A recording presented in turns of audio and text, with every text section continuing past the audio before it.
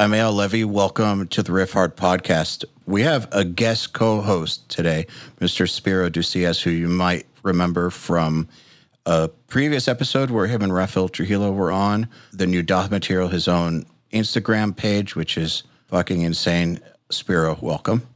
Hey, how's it going?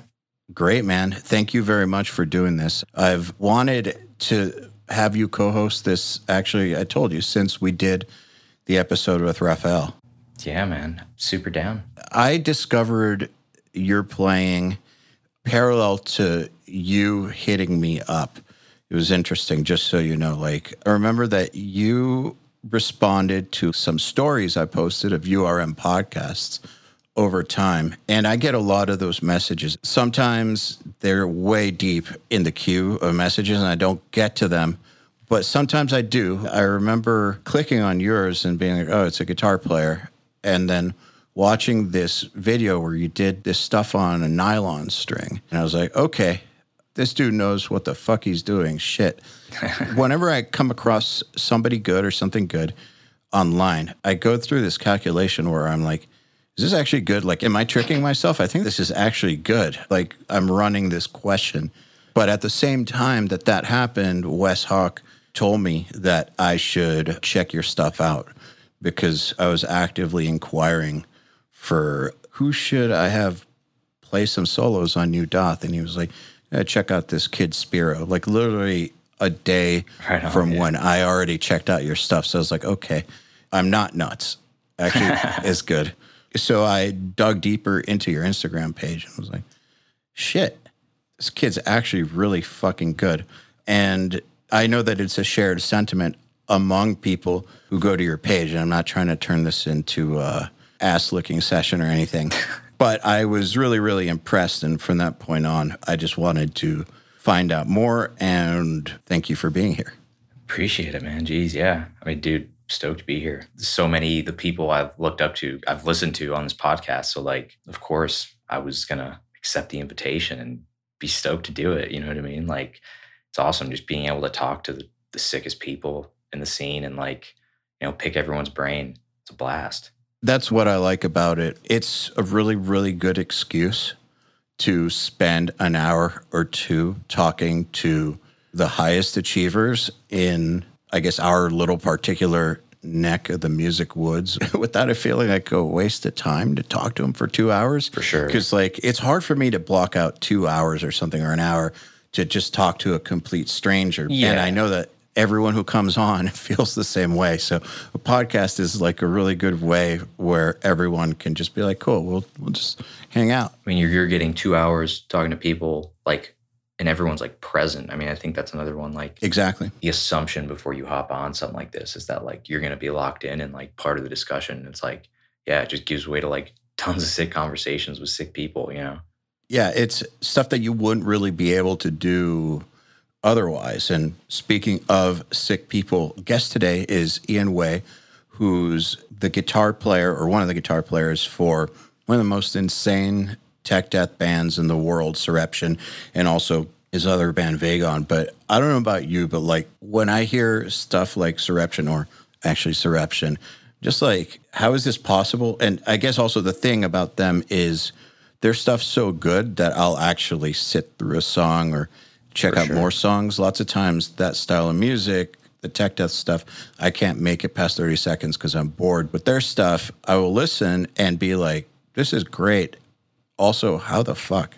Well, yeah, I mean, dude, like when you hear a band like that, for me, it takes me going to Instagram and seeing someone like him playing to then be like, oh, I'm actually hearing this on a record. And I know he was just part of their last record, but like he's a wild player. And it's like, I love seeing fucking high octane, modern, technical, heavy music where someone like that's in the band actually playing it. He's a wild player. And like, you can hear that on their last record for sure. I feel like you can't, even though people think that lots of modern music is faked, you can't really fake good playing. You can approximate it. For sure. But there's a difference. Like you can tell when that fire and that ability is there. For sure. And in his case, it takes one look on his page, on all his like sick ass like camera audio videos to know he's about it. And like, he's got it going on for sure. You know what I mean? Real deal for sure. He's sick. Yeah. So without further ado, we present you Ian Waye. Ian Waye, welcome to the Riff Hard podcast. Thanks for having me, man. I'm happy to be here. Pleasure. Okay, so something that found out about you that I want to know. You wanted to play bass first and then ended up playing guitar. Usually it's the other way around where someone kind of sucks at guitar and ends up on bass. No offense to bass players, but that's kind of the cliche that we know about. So what do you have to say for yourself? How do you explain that? Yeah, well, I mean, when I was a kid, I played piano from a young age, and then I had some friends who were interested in heavy metal, and I was exposed to heavy metal and stuff at a young age to my cousins. And my friend was like, "I'm going to play guitar, and we need a bass player." So I was like, "Okay." Well, I had no experience with guitar or anything at this point, so I said, "Screw it." I didn't know the difference in guitar or bass, so I just figured, well, I'll play an instrument. I can play bass and it'd be fun. I'll be in a band and I won't care. I did that and I was like, I'm going to do this. And, my mom was like, no, you're not. It's not going to happen. She was like, if you're going to play an instrument. She cared too much about you. Yeah. She was like, yeah, it's it. My son is better than that. Not going to let this happen to my kid. Yeah, so she was like, yeah, you're going to play guitar, and then after you can play bass. And I just started guitar and I never went back. I do have a bass, and I mean, no offense or anything like to bass players like you had said. I mean, bass is very important. Lots of my best friends are bassists. Hell yeah, man. Bass players, the best people in the world, man. They lock that shit down. Yeah. But it's something that when I started guitar, I kind of just got really into that. And I guess that was what I picked and I went with that. So I never ever went back to bass, and I suck at playing with the 3-finger, the Cliff Burton style stuff. And, a double thumbing Victor Wooten type shit. I suck at that stuff, man. Those guys got that shit locked, and it's super impressive. It's like a different animal, man. I mean, I guess that's the one thing about this style of music is that if you're a good guitar player, you can sound like a crushing bass player. But in terms of bass player hierarchy, it's whole nother animal. It's a different instrument. Yeah. I can tell you from recording metal, I can count on one hand the amount of times that the bass player was actually good enough to make it to the recording. But those times, it was way worth it. It's really different when you have a real bassist as opposed to a guitar player that's just doing it because he has to. That's true. Or she has to. Yeah. Yeah, I would agree. I feel like, on a guitar, you can play a bass like a guitar. You can play with a pick. You can play it the same way you play a guitar, but it just doesn't have the same sound. It doesn't have the exact same kind of feel that a bass player would have if you're going to play with your fingers and have that same kind of way of articulating the beat, and being able to play things a certain way that a bass player would. And there's a certain skill set that I think bass players have in that department that guitarists don't. I do think it depends on the style too. It's definitely valid as a super modern style to play devil's advocate. If it's performed by the rhythm guitar player, you're going to get more cohesion down an octave than you would if you had a stellar bassist. But there's the kind of the sound of a band that is just undeniable when you just have a bass player doing his thing. Not to get into the Metallica rabbit hole, but there's interviews of James saying that he was pissed when Jason was just emulating his guitar riffs on Injustice for All when he was used to Cliff just kind of being a bassist, kind of, doing his thing as an external instrument. That's actually my point about having recorded a bunch of bands is the times where someone comes in and actually fulfills their role as an actual bassist, then it makes sense to have the bassist record. But if they're just playing the same thing as the rhythm guitar, more often than not, even if the bass player is pretty good or really good, lots of times it's going to be better to just have the rhythm guitar do the bass just because of the cohesion. But when it comes to actual bass lines and sounding like a bass player, that's where I think it's a totally different instrument. I feel like there's some key differences. For instance, I think, and I want to talk about this with both of you guys, but guitar, you have to really, really, really deal with finesse issues. Play too hard, starts to sound like garbage. Don't play hard enough, starts to sound like garbage. If you want to hit certain speed thresholds or go beyond them, finesse is kind of the answer to almost everything. Whereas with bass, you have to destroy that instrument to really start to get to where it sounds awesome. And by playing that hard, you're not going to be able to reach the same levels of finesse. So it's more about power and feel, where guitar does have power and feel. It's two different approaches. And I notice if people play guitar the way that those really good bass players play the bass, on a non-Evertune especially, it's just going to go completely out of tune and just sound like noisy garbage. Like lots of times if you solo out the bass for what's considered really good bass playing, it'll sound super fucking noisy and messy. And then when you hear it all together, it like is the glue. But if you were to hear a guitar that sounded that noisy, yeah, you'd make the dude redo it. Yeah, absolutely. You'd have to. I also feel like, I mean, just again, metal, the bass isn't really serving as like often as the primary bass like instrument. It's more just like a timbre relative to the guitars. Like often it's the most prominent aspect of like bass guitar in like a lot of modern metal to me is upper mid-range like clank. You know what I mean? Like a lot of the low end kind of like deliberate mix moves that happen between like the bass and the drums versus if you're going to show up at like a funk gig, you're like actually the source of like low frequencies in a specific range. That's like your responsibility where it's like a different responsibility depending on the genre, I feel like. Yeah, I think there's a lot of truth in that. I mean, funk, you're the one who makes everybody dance. Yeah. But in metal, I mean, I think we could probably take a couple different roles too. You can look back at, say, the first Soreption album. Yeah, I mean, I didn't play in the band at that point, so I could talk about this shit all I want and not be tooting my own horn. Yeah, I'm just a huge fan of the band, you know. But the thing is like that record, I think, has an absolutely killer tone. Hugely part of the fact that the bass is so present in the mix, and the bass makes up a huge part of the low end of the guitar sound, and it really thickens up everything that's going on in that production. And like, you know, if it wasn't for that bass sound, then I think the guitar would sound thin and it wouldn't have the same, you know, impact that it does on the record. Yeah, but having the bass player have a solid timing and solid groove, but also like a really good tone and really good mixing, good presence in the mix makes a huge difference to how everything else sounds too. And I think that's really, really important in metal mixes.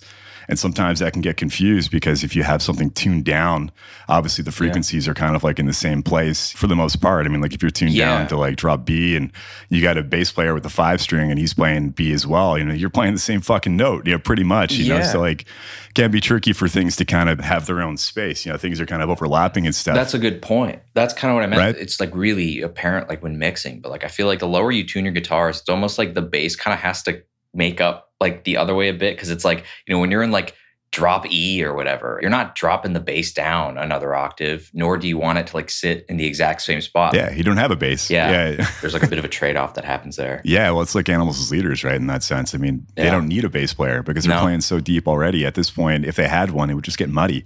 It wouldn't sound good. That like split coil, like thump tone he's got going on. Like when you mix that, that's like the most deadly like bass tone ever. Yeah, no shit. Hey, so there you go. He's like a bass player and a guitarist in one, man. Cheers to that. Yeah, for real. I feel like with metal mix, it's not just the low end. It's like, for instance, a lot of what we think of as one thing is really a combination of multiple things. Like the high end of a kick in a mix is usually a combination of the high end of the bass along with the high end of the kick. Yeah. And then a little bit of pick attack is what gives it that kind of super cutting but not plastic tone that's got like teeth to it. It's usually a combination of things. And the low end, with exceptions like Animals as Leaders, it's not just guitar, it's not just bass, it's not just kick. It's like the actual definition of the word mixing is some sort of mix of all those elements. Yeah. And also there are some times where like really good mixes are some of that presence in those areas comes post recording, like, you know, bus processing and stuff. Like a lot of like super tight, like modern death metal stuff to me feels like you have just like a really kind of like contained, you know, clean mix that doesn't have too much going on down there. And then like, let's not say like mastering, but more like craftier mix moves on the entire mix, kind of bringing all of that energy back up on the master recording. Like I hear a lot of that. But then again, too, you got to have something good achieving recorded at the start, too, before you can get like a good final product. There's only so much, production work you can do with editing. Yeah, if whatever you record at the start is trash, I mean, there's only so much stuff you can do after that to make it sound good. You know? Yeah, amen. So, I mean, if you got a good bass player, a guy who's just killing it in the low end there, you know, and he like locks it in and plays some sick shit, I mean, the band is going to sound that much better. Yeah, right off the hop, just because it's well recorded and it's a good player, you know? Absolutely. All right, I want to switch gears and talk about guitar and what goes into actually playing the kind of stuff you play. And Spiro, I want your insight on this too, because you also play super insane stuff. But one thing that I've noticed is when I watch players who play super insane stuff, lots of them seem super relaxed, but what I've noticed is they're even more relaxed than they seem. It's like impossible to reach those speeds without it. And so I'm wondering, how did you learn to play relaxed? Is this something that you need to work on all the time, or is this something that came naturally? And like, how do you keep that up? Good question. I mean, I feel like the relaxation, it's a tricky balance to find when you play technical death metal, because it's such a aggressive and fast style that, like you said, there's a certain level of tension that you need to really achieve that. And to find the right balance where you have enough, but not too much, is very tricky. Partially that comes from like practicing like stamina exercises. You know, like I think being able to practice things for an extended period of time at like a little bit lower BPM, gradually increasing things, you know, in 5 BPM increments over 5 minutes and another 5 minutes, another 5, you know, so you build it up gradually over time and work on your stamina. I think that type of thing makes it a little bit easier to maintain a relaxed state while you're playing those types of things. But it's got to be a gradual process. I find if you do like a lot of this like burst type stuff, really extreme fast playing for long periods of time, like you just gradually build more tension over time. Next thing you know, you're all tweaked out, your neck is tight, your shoulders tight, and yeah, you get tired, you know? So like it's a gradual process. So for me, I mean, like I started like playing death metal like when I was like 14. And like I was doing trem picking and stuff from a young age. I kind of always just did that. And back then, I mean, it was more of like this just kind of grit your teeth as hard as you can and just do it, you know, and you know, the faster, the better, you know, and I never thought about technique or anything at that point. Honestly, I don't even know if my technique was good or if it was bad, because I don't have that kind of perspective on my playing from what it was back then. I just remember what it felt like and what it sounded like. But over time, like I started giving him more of a shit about that. And obviously, I became a better player and stuff too. I mean, like I could probably trem pick for a minute straight back then, and now I can trem pick for 10. You know, and it's definitely a lot easier to do. And a lot of that is just consistent practice. You know, basically stamina methods. You know, doing slower BPMs. Like if you can play at your max speed is 110 30-second notes, let's say, something like that. Then you want to practice stamina a little bit lower, around 80, 85, 90 in that case, and you know, gradually increase, but go for longer periods of time on the lower BPMs. And that type of stuff, I think it ingrains the right tension in the right places. Like, I mean, if you have a certain kind of thing where you like are tense when you play, and you keep doing that, and you do that for like 20 minutes every day, and you're always tense, I mean, that becomes the second nature. That becomes how you play. Yeah, exactly. That's bottom line, what you do. So whenever you pick up the guitar, you're going to be just like tweaked out and shit, and that's not good. So like, you know, you want to make sure that it's a gradual process, you know, reaching that next level of speed. So I think working on stamina is really important. And you talk to drummers and stuff like that too, guys who do just blast beats, and it's a simple motion like finger blasting and stuff. They would say the same thing, you know, like they had to do these blast beats for like 250 BPM for like, you know, an hour straight. You know, it's just 16th notes, you know, and it's insane. And how they do that is just kind of doing stamina practice for, you know, extended periods of time at lower BPMs, but gradually increasing. I can actually relate. Spiro, I want to hear your take, but let me just say, speaking of stamina exercises, I have a really good perspective on this because I took a break from playing, and I never used to do that stuff before the break. And so I had this like speed threshold that I could just never get past. And I was trying to muscle everything out and was doing more burst style stuff and kept on hurting myself. And then after coming back to guitar, all that stuff was like reset to zero. So one of the things that I've been doing since coming back to it is a lot of stamina work at lower BPMs. And now my accuracy, my speed, like everything is just way better than it was before I took the break. And I think that the big difference is that I do that stuff. I consider it like cardio almost. If a typical song is 4 minutes, then I want to be able to do what's required for the song for like 16 minutes, but maybe 20% slower than the song itself. Spiro, I'm curious about your opinion because you also hit some insane speeds and are just light as a feather. I think, and Ian, let me know if you relate to this at all, but like, I definitely think people underestimate muscle memory's role in stamina and endurance. We tend to think faster or longer you need to go, or like we equate more to like more energy often Like that's just like a very default, like natural kind of like human thing whenever it comes to some labor intensive like motion or something. But I do think and you gave it a good example of like, death metal drummers or, people that have to do like really intensive or like what appears as intensive things for long periods of time. It's almost like you can trust your muscle memory to carry you to the finish line if it doesn't feel like it's allocating a lot of energy. But I do think it requires like really deeply ingrained muscle memory for that to happen. Just as like you could say the word "and" 100 times in a row, and, because it's like we're so used to speaking, and it's not like a one-to-one comparison, but there's a lot of like things we do that we could do for like hilariously long amounts of time. And a pick weighs like very insignificant amount of mass here. It's like we're just moving this a very small distance back and forth. It's not actually that intensive of a motion. I mean, you hear some great players talk about it too, like just like mentally telling yourself that something's going to be easy before you do it yields shocking results for me. There have been techniques that like I've really struggled with on the first day of trying something. I'm like, boy, I don't see the end of the tunnel with this. And then like, I'll be like, no, it's easy. Just like do it. It's fucking easy. Just do it. Just from my own experience, I've like made like significant gains that way of just like telling my nervous system to not be like on high alert or like to not be expending too much energy from somewhere. And then just things kind of naturally just snowball starts rolling. I don't know if you relate to that at all, but.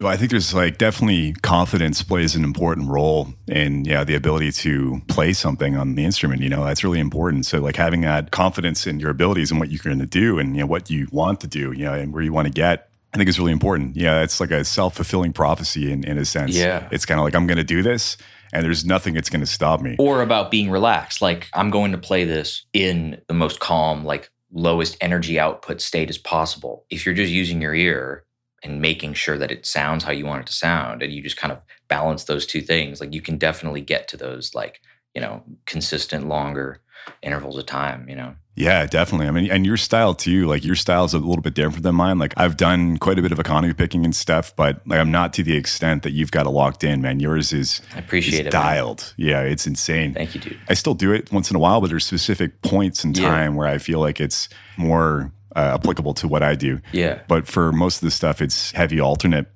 And I find for like that style, just intrinsically, you need to have a little more kind of force behind what you're doing. Yeah. Because you can't use the momentum from the previous stroke to go into the next stroke. One thing I think doesn't get talked enough about is like guys that do a lot of alternate picking or kind of covering wider string sets. Like you do this thing that's really good where like, there's the wrist motion and the thumb motion, but like relative to those two things, what determines where your wrist is where your forearm is. So there are these kind of like points where like you're always optimizing the leverage that you have here, depending on where you need to pick. I don't know if that's an intuitive thing for you, if that's something you've worked on, but like that is 100% something that's like allowing longer periods of time playing the guitar without hurting yourself or getting tired or whatever. Like, yeah, definitely. Because whenever you do that, whenever you move with the elbow and the shoulder, I mean, the wrist is going to like have to make less motion. Right. I think, Michelangelo Badio actually talks about this quite a bit. How like when he picks, his pick is like a stylus on a record player. Yeah. And it's just moving from one ring to the next ring. And then like the pick is moving in its own little plane there, but then the hand moves to the next string and then boom. Exactly. The pick is only moving the same amount, but if you got to make more motion with your wrist, then you got to make more motion overall, which takes more energy.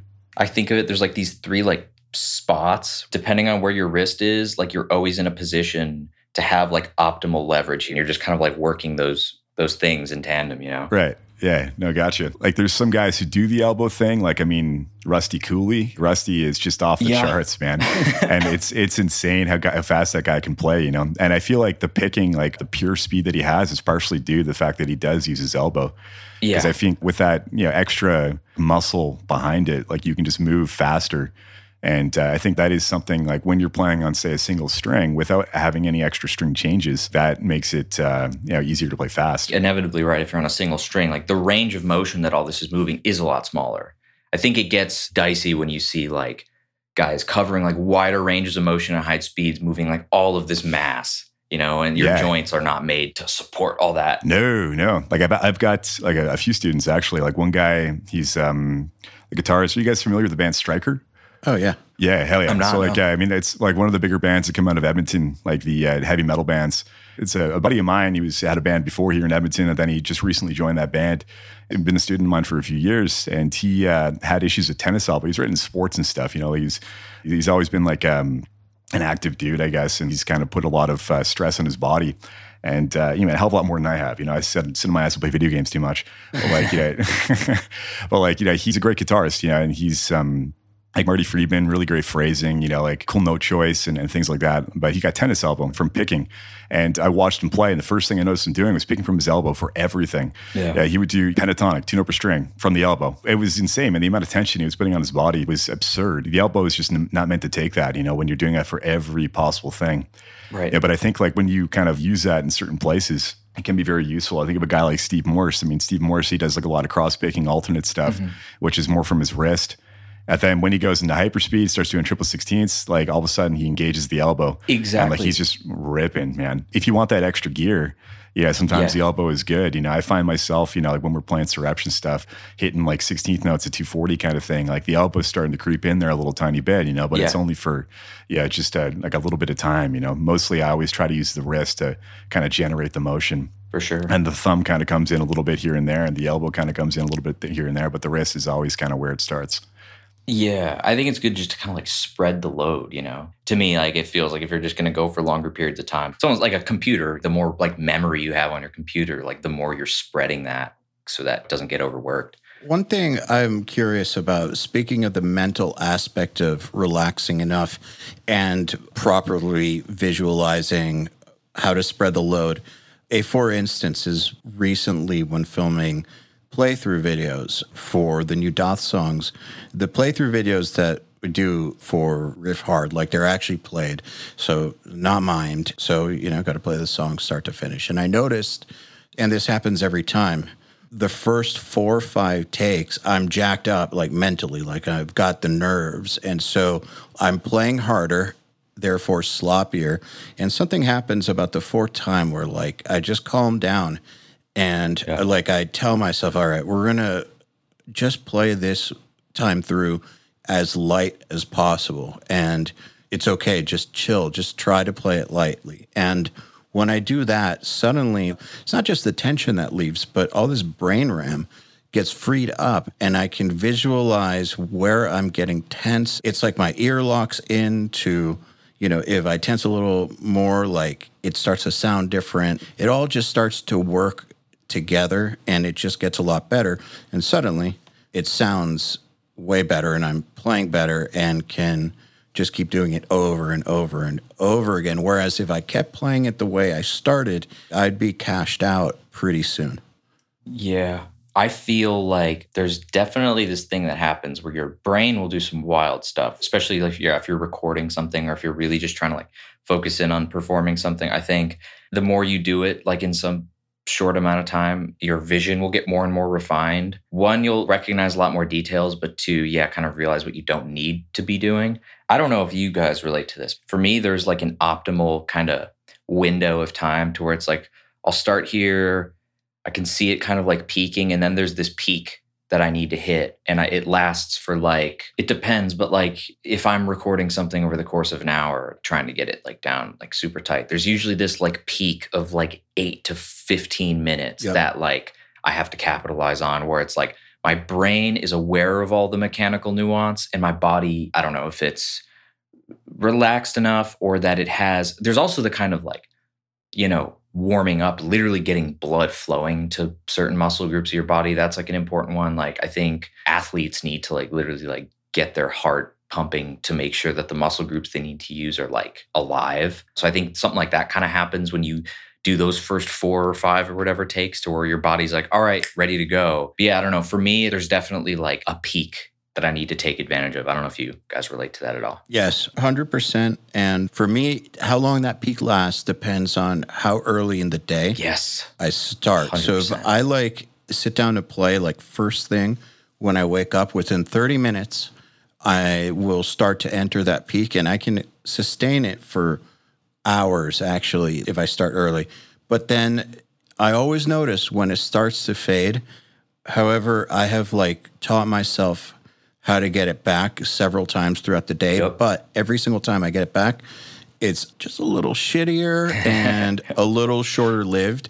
So if I'm like recording, I try to like just be super aware of that I only have so many times that I can get myself there Yep. in a day. And when I get there, the engineer I'm working with knows like, we're not going to be doing any editing now. We're not diverting. Like this is pure tracking. You're going to get me at my best now. Maybe in an hour, it's going to start to fade, but like capitalize. What about you, Ian?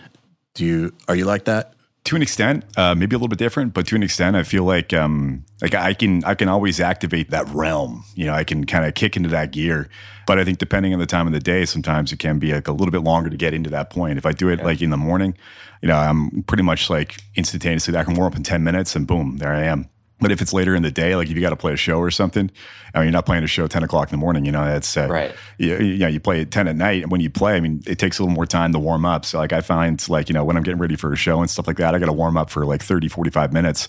And then I hit that peak and I feel like I'm picking so hard, I can break a string and shit. Right. And I feel like, man, this okay. Now I'm ready to rip. Yeah, I'm ready to do this, you know, but it takes a little more time to kind of get into that kind of state, I think, later in the day. But it's something that I can achieve at any point in the day. It just requires a little more warm up, a little more preparation. Do you have specific things you do? It's always like a simple idea that starts with both hands, but it always changes the simple idea. Today I'm going to do a little bit of this. We'll do some fives. All right, let's do some Paul Gilbert stuff. All right, let's do some sevens. Okay, and I kind of just change it up each day. And I've done a lot of practice with fragments and sequencing and things like that. So like I just kind of pick a random sequence and fragment it and practice that. And that seems to get the hands synchronized and get things working together. From that point, when I get the alternate picking down and everything kind of synchronized, yeah, the left hand seems to kind of be able to keep up. And then it's pretty much go time. Yeah, when it comes to the riffs and stuff, I mean, the riffs are pretty much all right hand for Soreption. So like the alternate pick can kind of make sure everything is really tightened up in that realm whenever you kind of warm up with like a small fragment. But if ever you do like, I don't know, crazy Tom Quayle stuff or, like some left hand crazy legato shit, which I mean, I enjoy, don't get me wrong. And like Guthrie, I mean, like just an absolute phenomenal legato player sitting there with a cup of coffee playing like legato chromatics. While talking to people at the same time, you know, like, dude is just absolutely insane. Yeah. To do something like that, I mean, obviously I would require a lot more practice, but I mean, like for what I do with legato, just kind of, warming up with like the alternate picking kind of gets everything working together. Yeah. You know, which I can pretty much achieve at any point in the day. Yeah. It just takes longer periods of time later in the day. Yeah. Or more coffee. Yeah. For real. I mean, I probably should have clarified. Yeah. For me, it's like, the right hand's usually like always there, but I find that my left hand, if I take any like considerable time off guitar, that's usually the thing that takes me like a longer time to get the authority feeling like I have it here. It's actually the opposite for me. Interesting. Okay. Yeah. Legato I find is like riding a bike, man. It's like I can do that just like boom, just like that. Yeah. But I find picking something where it's so intensive, I think for me, where it's all alternate, it requires a lot of like endurance and stuff. So like I feel like it's something I lose the edge very quickly. I've been asking a lot of my guitar player buddies about this, but like I've been doing this thing where I started realizing like in the left forearm, like, these tendons are, they get like really like tied up. This is like where like the biology thing kind of comes into it. Like different people are going to have just completely different like starting points for this, but really mess with like trying to bend each finger just from the middle knuckle without bending the other fingers. Okay. Like not on a guitar, just holding your hand. No, just, just to see like how that feels. Cause like that's hard. Very hard. So like usually the pinky and ring are kind of tied together, right? Yeah, my pinky. And I've tried to kind of get it to where I just have all that independence going. On a good day, I find that if I'm playing well, all this feels like it's like an open highway. Like I feel like I have a lot of really good control and authority there. But like, if I eat fucking, a cheese quesadilla and I'm like, I haven't played in a few days and I have like a lot of inflammation, it feels like there's like all this glue in here that I have to like break it open, if that makes any sense. But okay.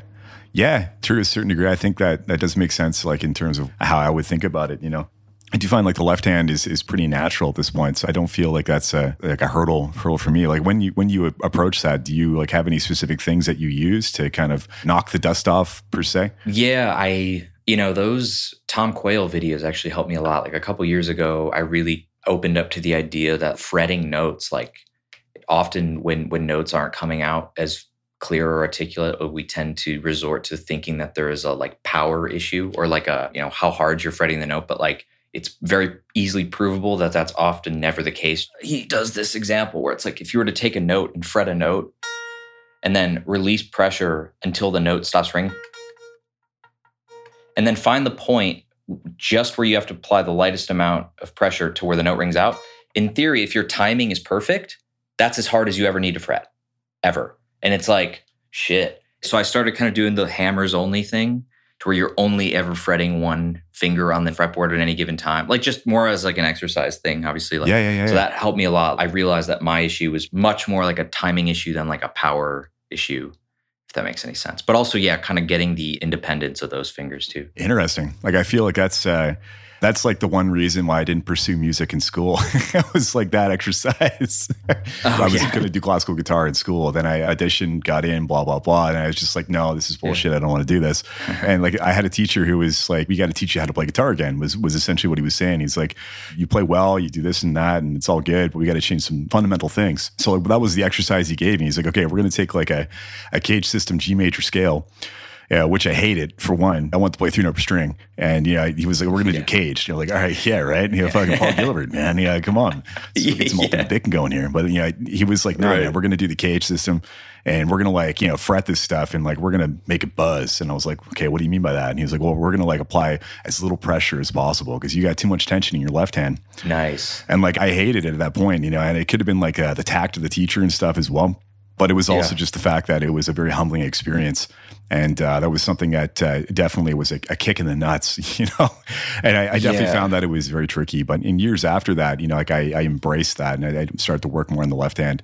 I give it to a lot of students, for practicing that type of stuff. Just because when students first play, they have so much tension in their hand. Guys who can handle it, and like not just like some guys like, oh, I'm gonna teach me wagon wheel. All right, well, first we got to do the cage system G major scale, and we got to get you buzzing, man. Like it's guys who can come in and like gotta get you buzzing. Man, that's how to not have any students 101, Yeah. That's actually really important. We can talk about that for a second. The boredom factor. This comes up a lot actually with riff hard students is they will talk about getting bored while running these exercises or having to learn theoretical concepts or anything that makes it feel like school. A lot of them, unless they're academically minded, which some are. I'm sure as fuck not academically minded. I'm not either. I was a terrible student, so I completely relate. I'm probably better about that stuff because I'm older now, and so a little calmer. But I feel like that's a constant moving target, I guess, presenting stuff in a way that's engaging enough to get people to actually do it and stick with it long enough to get results. And I think actually by altering your warm-up every day, for instance, that's a way to get around that boredom. And I'm just assuming here, because it's the first time we ever talked, but like when I do stuff like that, that's my way of getting around knowing that I'm going to be checked out if I do it one more time like this. I'm just not going to be mentally in it enough to like engage those parts of my brain that get the control going. So there's this stamina level to it.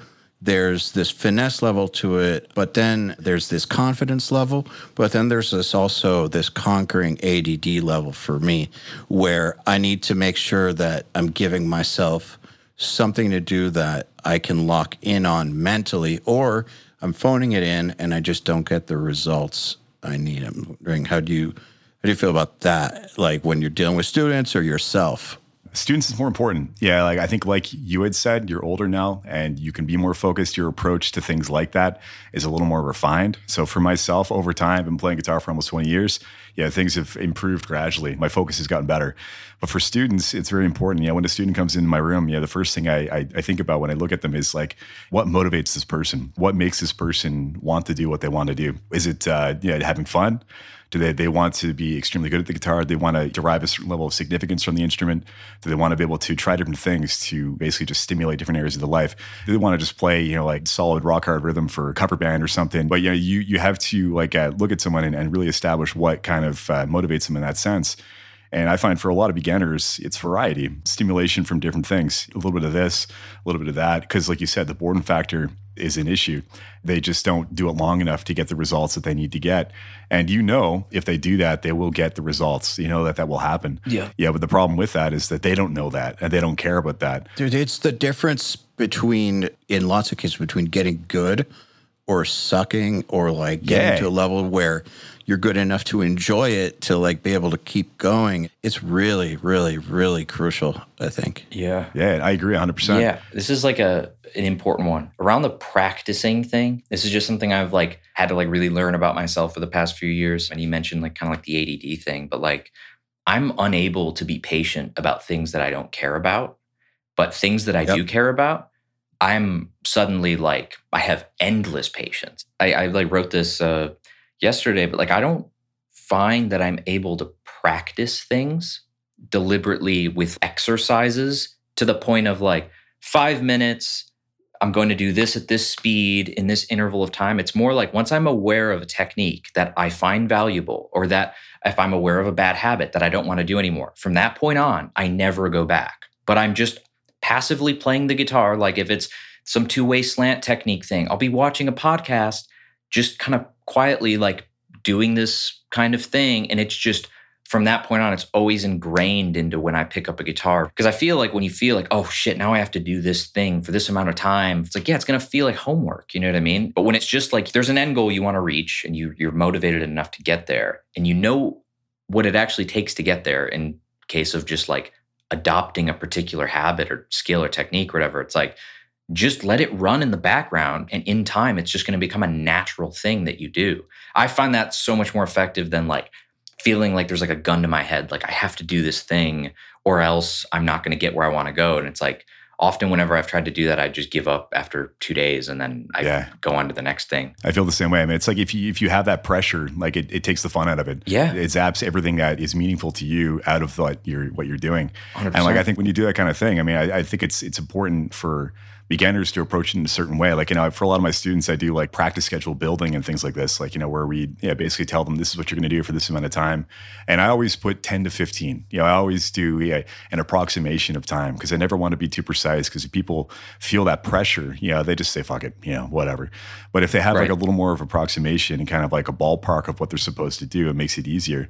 The important thing, though, is them learning how to build those things themselves. So when they get to like a level like yours, they know exactly how to approach these things when they practice. And when they're playing, they can kind of do that autonomously, just kind of practicing. And they know what the end goal is, and they can kind of keep going and get better at certain things with a certain method without having to worry about how much exact time they're spending on something. They're more like results oriented. They know exactly what they want to get, and they know how to get there. And I think the point of a practice schedule and having that kind of 5 to 10 minutes or 10 to 15 minutes that you do where everything is kind of scheduled out, so they can eventually adopt that method and get to that point where they can do it like you do, where it's autonomous. Yeah, it feels kind of like if you're going to like learn a language, often people will like have great success learning languages if they just immerse themselves in the culture of the language that they want to learn. The more your brain is just intaking it, the more you're just actually indulging in that thing, regardless of how like deliberate it feels. Like the more it happens, the more it's just going to naturally work its way into how you do things. But yeah, it's a good point. If there's not a lot of that experience of like having done that and seen the results, what's the reason to think that it would work? That's a good point. I mean, I feel like for myself at this point, I'm very similar to your approach in that sense. Like I think of Alan Holdsworth. When you practice something for like a really long period of time. His practice schedule is like 2 things. Fucking like, I don't know, single string triad arpeggios and fucking major sevens, let's say. Yeah, I'm just ballparking. And, he'll practice those for like 4 hours. And like, but when you do that, you see more results. And I think like for a person who can focus for that extended period of time, there's a more rewarding kind of factor that comes with that. When you get to the end of your practice, you're like, yes, I did something. I got something out of that. Whereas if you do 10 minutes, I mean, you might do 10 minutes every day for 6 months. And at the end of 6 months, finally, I got the G chord. I could play the G chord, Right. It feels like a journey to get to that point, But for a person who's more focused and who knows the process, is very familiar with exactly what you need to do to get to a certain point, you kind of have to embrace that. You have to embrace that Alan Holdsworth method where you have to do less stuff for longer periods of time. Yes, 100%. I will say that I agree, but you have to also balance that against people's personal situations. For instance, I don't have the ability time-wise because of the companies and everything. Like, it's not very often that I have like 4 hours in the morning and 4 hours at night to like spend on guitar. And so if I'm not able to do that, what can I do that will keep me either maintaining or improving? And what I've noticed is that those 5 minutes of this, 5 minutes of that, focused on the exact right things, though, is the difference between me like getting worse or getting better in periods where I have no free time and I like literally have like 12-hour work days and there's no room for a guitar in that. So how do I work it in to where nothing is suffering? And I've noticed that I was able to bring my guitar playing back from zero while running the companies by doing that like 4 days a week and then having like 2 days where I like spend a hell of a lot more time on it, like morning to night. But on the days where I can't do that, even if it's like 30 minutes of like 5 minutes, 5 minutes, 5 minutes, 5 minutes, as long as I'm tracking my results and I know where I was yesterday and like can see the progress, almost like a fitness tracker kind of thing. Yeah. It's not going to work for everyone, but that's one way that it worked for me to actually be able to do this. Because I think a lot of people, they'll hear these stories about virtuosos that play like, or used to play 12 hours a day for like 5 years straight, that kind of stuff. And they'll think, I can't do that. I shouldn't even try. Like, that'll never happen. And I think that's self-defeating thinking. You got to figure out how you're going to make it work given your actual reality, your life. And if you strategize it properly and approach it properly, maybe you're not going to be able to get like Guthrie or something if you don't put in the 12 hours a day for like a decade, but you can get pretty far. Hell yeah. And this is the big part of it, right? If your goal is to approximate something like Guthrie Govan, assuming that you have a good head on your shoulders, you're going to know that like your life has to revolve around that. You know what I mean? Like that represents like the highest human achievement on the instrument. You know what I mean? Agreed. So it's like, that's a good point to have those realistic gauges of what your goal is. It's like, what do you want? So I know what I want. I want to be able to play death songs really well. I want to be able to have some authority on the guitar to where I'm good enough to talk about it, show people how to do it, talk to virtuosos, play with virtuosos, and like be able to play my own music. I want to be able to, I guess, working within the stuff that I do, but I'm not interested in being like the world's best guitar player. And if I was, I would have to quit the companies and make it a singular focus, which I think at the end of the day, people need to understand exactly what they want out of it and be comfortable with that. If you want to be the world's best guitar player, then your whole life needs to be structured towards that. You gotta be honest with yourself. If that's not what you want, that's okay too. Absolutely. Just figure out what it is you do want. I have a question for Ian about this, because I think this is a big one for me. Like, how often do you feel like you play the guitar passively without the main objective in that experience being that you're playing the guitar? Because like, this is a big one. Like, people will ask, like, you know, I mean, Ayla, in your case, like you work like an animal and you have all this shit going on, but how often throughout your day are you doing something that doesn't actually require your hands on something else?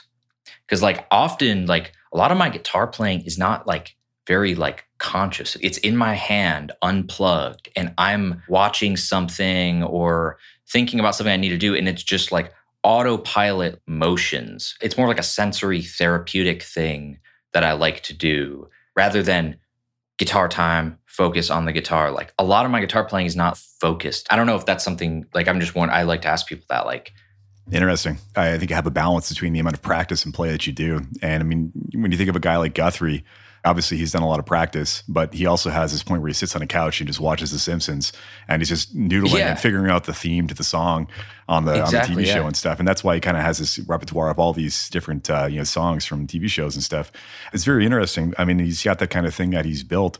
there has to be a certain level of grinding factor as well. You had to sit there and grinding this and grinding that and practice. Like my personal approach is more or less like I get up in the morning and I practice pretty much till noon. And then when I practice till noon, then after that, it's lesson time. Boom. Right. When I do that, sometimes some days it's more focused than other days. You know, if I feel like there's something that's bothering me that I'm like, I need to get this down. Yeah. Then I might spend, 2 weeks where I'm heavily into that, grinding it and getting it. Like it could be a picking pattern or a tapping sequence on an arpeggio or whatever it is. And I put the time into it that I need to do to get it to a point where I'm happy with it. But sometimes it's a little more kind of like, noodling around and stuff too. And I think that's very important to strike a balance between those things, because if you don't, you lose kind of the play factor, which is where the fun is derived from. And I don't mean to suggest like not having any objective, but I mean like when you've decided the techniques or the things on the instrument that you value, that you know will get you where you want to go, if those are running in the background, when I say like noodling, yeah, I more so mean just like passively noodling while doing the things you know you should be doing, but like keeping it low stakes, not stressing too much about it. Just kind of as if you were like sitting there. It's just that you're sitting there with a guitar in your hand. Hell yeah. Kind of do your thing. Whatever. I feel you. I mean, I think like, holding a guitar for me at this point is almost like it's a relaxation method. Like I can have a guitar in my hands and I'm like, this feels nice. That's what I mean. Yeah. And sometimes when I don't have a guitar in my hand, I'm like, man, something's missing. Like, what am I what am I supposed to do with these things? Like, because when you hear Guthrie talk, he would talk about like his upbringing. Like he'll say like, I didn't like practice as much as I just like always had a guitar in my hand. And that's just been like kind of a school of thought that it's been helping me. And I just think I like to ask sick players like you if anyone, relates to that. Appreciate it, man. I think yes, 100%. I mean, but I think like I've probably done like a lot of just focused practice as well. Like there's my guitar time. And when I put the guitar time, I finish and I'm like, sweating. I need to put the guitar down for a little bit, man. Where I'm at peak always is immediately following an EP or an album recording session. And I think it's for those reasons, because when you're recording, you're playing all day, but it's a combination. Like there's some practice for the shit that you're going to have to record, like working on it and like drilling the shit out of it, and then just playing it a lot. Like when you're actually recording, figuring stuff out that might not be totally there, like thinking of different ways to do it. And so you're going back and forth between intense grinding and playing and making stuff sound cool, all these things. And after the 2 weeks or the 3 weeks of recording, that's always, and I guess the same goes for making riff hard videos or whatever, but like that is when I'm absolutely always at my peak. And I think it's because of a similar sort of thing. It's like always running, regardless of if it's like grind or play, it's like always going on, and it's the main focus of everything. I think for you too, I mean, like you took your playing and you took a break and you came back to it. It's like you said, you don't have as much time to sit down and have a guitar in your hands. If you're doing something, for riff hard or for URM, I mean, you had to make sure that you're 100% focused on what you're doing. Otherwise, you're not going to get the best results out of what you want to achieve. And so like, you have to be focused on the task at hand in that sense. So when you have your guitar, it's very important for you to be focused on the things you have like to get done. I mean, so having a practice schedule for what you do, I think is extremely important, because like it'll help you get the most out of the instrument and get better faster and see results in a quicker time. Like you were mentioning, like you track your progress and stuff like that. So you track like, okay, like this week I'm doing like 100 BPM, then like the next week 105, next week 110. Sometimes it goes down too. Sometimes it goes from 110, 105, and I mean, progress is never always like this, it's up, then down a little bit, then up, then down a little bit. Sometimes it goes even more, it goes down because, you just don't get time or whatever.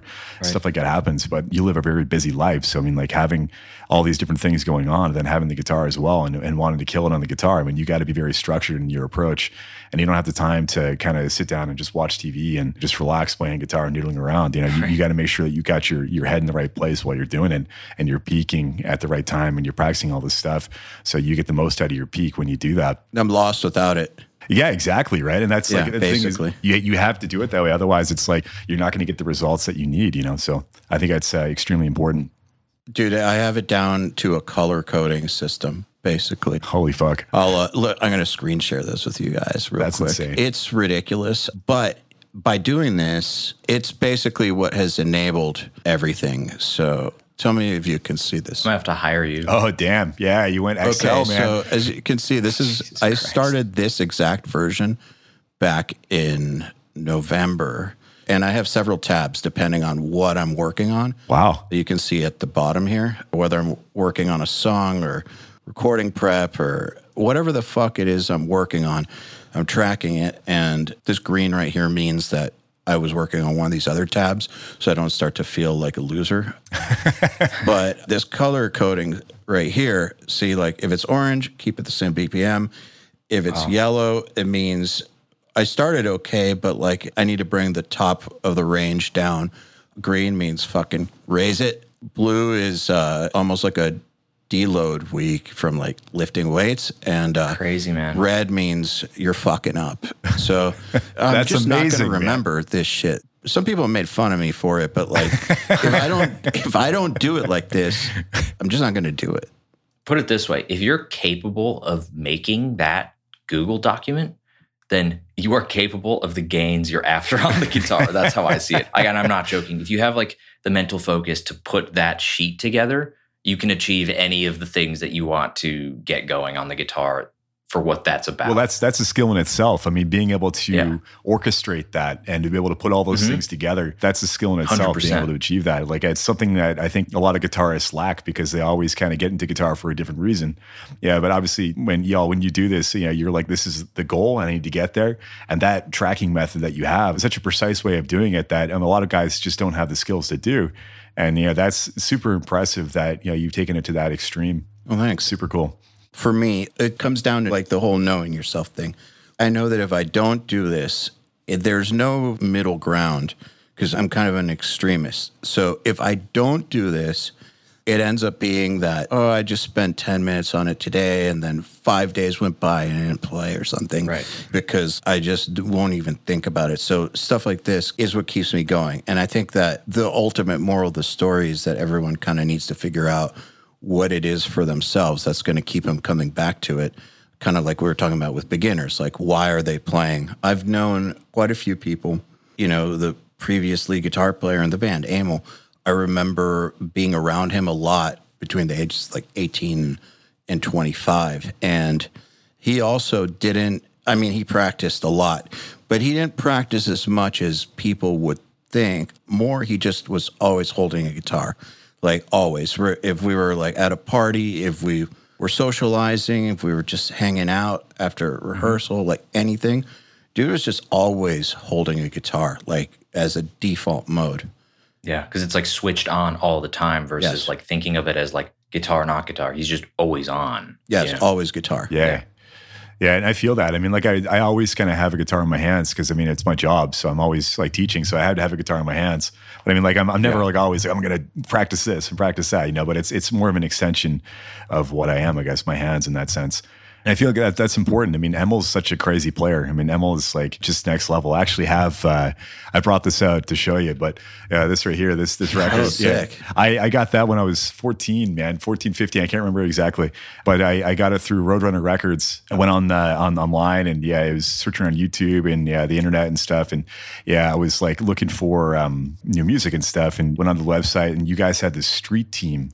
Yeah, this Roadrunner street team. That's right. And I signed up for the street team and I was that's super cool, man. Like I was living in Newfoundland, like there wasn't a whole lot of metal around and stuff like that. So like I thought this would be like a really fun thing to be part of. I signed up for it. And then, a few weeks later, I got this in the mail. I actually hadn't heard of you guys at that point. I didn't know the band Death. I just knew that you were signed to a big label. And I was like, well, they must be doing some serious stuff. So listen to the record. Blew my fucking head off, man. I couldn't believe it. Yeah, I wore that thing out, man. I listened to it over and over again. Yeah, the riffs, the production, the solos from Emil, man, it was next level. Yeah, that was my first introduction to that stuff. I wanted to keep that there just to show you because I've actually had this for years, man. Because did we meet a fan for a long time back in the day? Well, that's really awesome to hear. And the Roadrunner Street Team was one of the cool things. Roadrunner were always like they always understood what you had to do in the time period to get a band out. But I remember when we toured back then, like there would always be a contingent of Roadrunner Street Team people that would come out. So did we ever meet you? Like, I don't think so. I wish, man. It would have been great. We played Edmonton. I actually grew up in Newfoundland. So like I grew up like on a little tiny island, like on the East Coast. I was like in the middle of nowhere. I think the only like band that kind of came to Newfoundland was Black Label Society when I was like 20, 21. And I remember seeing Zach, being in the pit, him doing like his 10-minute guitar solo and stuff, and blew my mind. We never got much through because it was, you have to take a ferry to get there. It's very expensive to tour in Canada in general. And the Newfoundland just kind of quadruples that, it makes it even more expensive. You get people flying in like Elton John, Bob Dylan, Neil Young, stuff like that. But I mean, you don't get more niche acts. I would have to go through Edmonton and live, in a different place. I didn't move to Edmonton until about 9 years ago.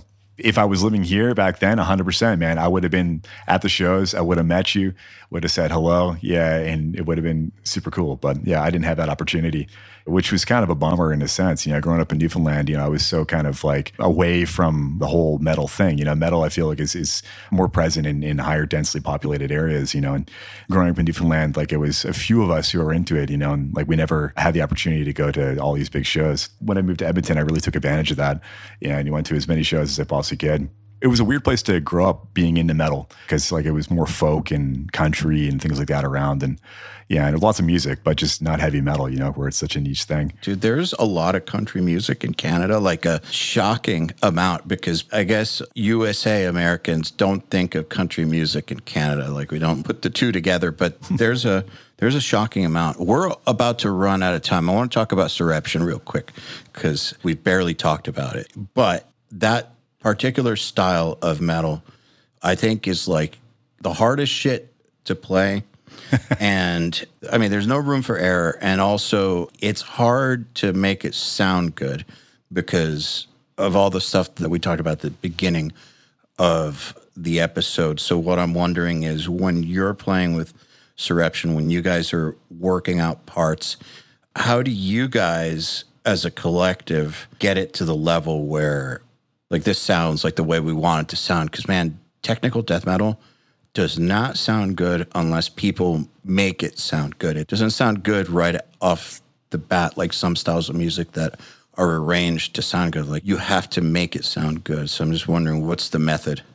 Yeah. I mean, thank you first. I mean, because like, I appreciate it. A lot of the stuff that Soreption writes to make it sound good, there's just a lot of like orchestration behind the scenes in that sense. I mean, like it doesn't happen so much on the instrument itself.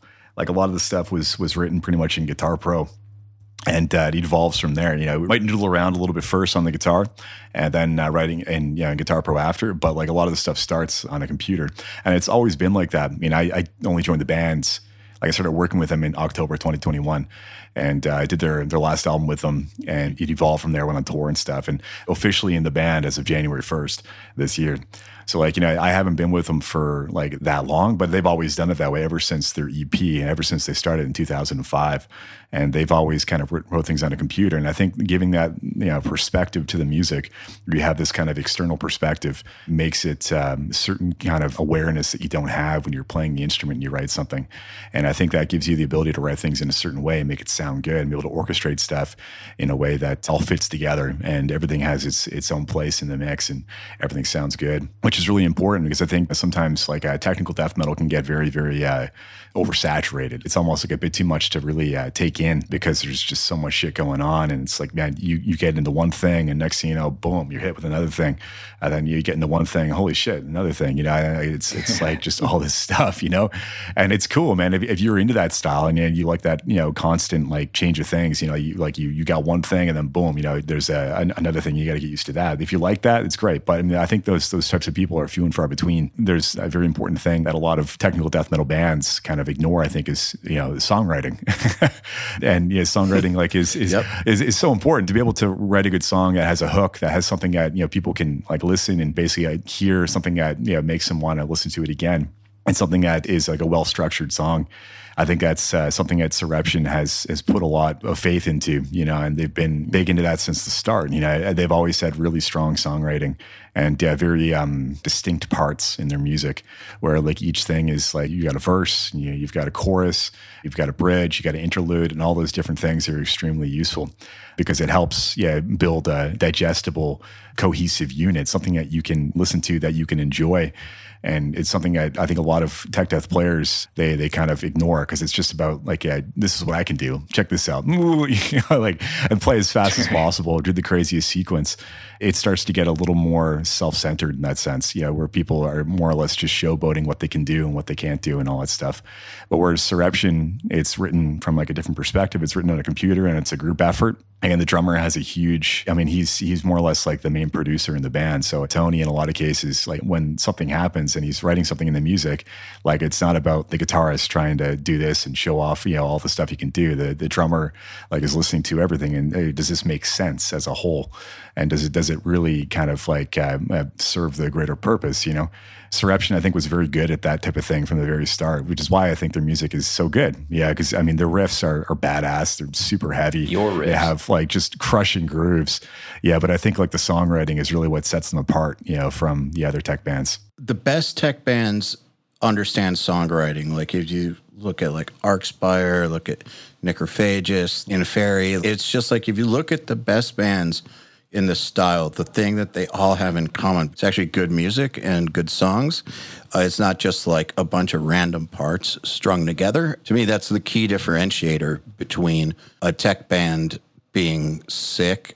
Just kind of assume they're all coming to the table with that. They're all coming to the table with like hyperspeed. They're all coming to the table with like some like sick riffs and all that stuff.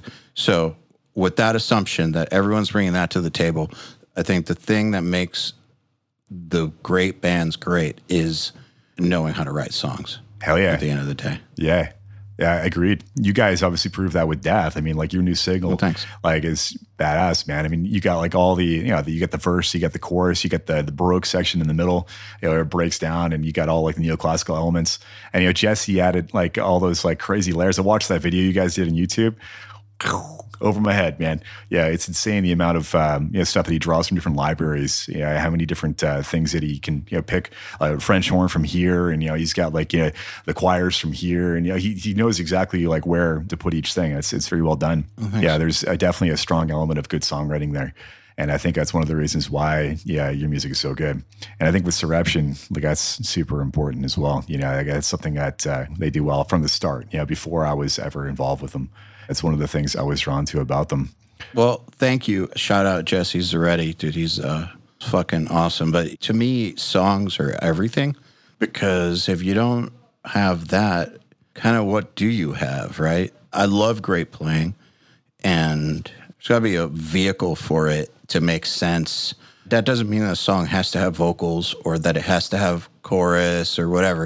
It's just got to be a great piece of music. Yeah, we're saying, good songwriting or good composition. I feel like people default to thinking that means like simple American traditional song structure. It just means you need like deliberate composition. Yep. It's just like how deliberate and intentional does it feel? These days, especially, like I'm willing to go far out when I listen to stuff. It's just like I got to know that like it was deliberate and like intentional. If you have those two things, like you often...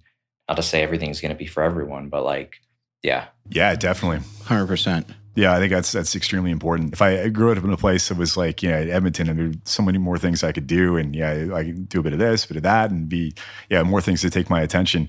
But like for me, where I grew up in a place where there was like, not a whole lot going on, all I really had was guitar.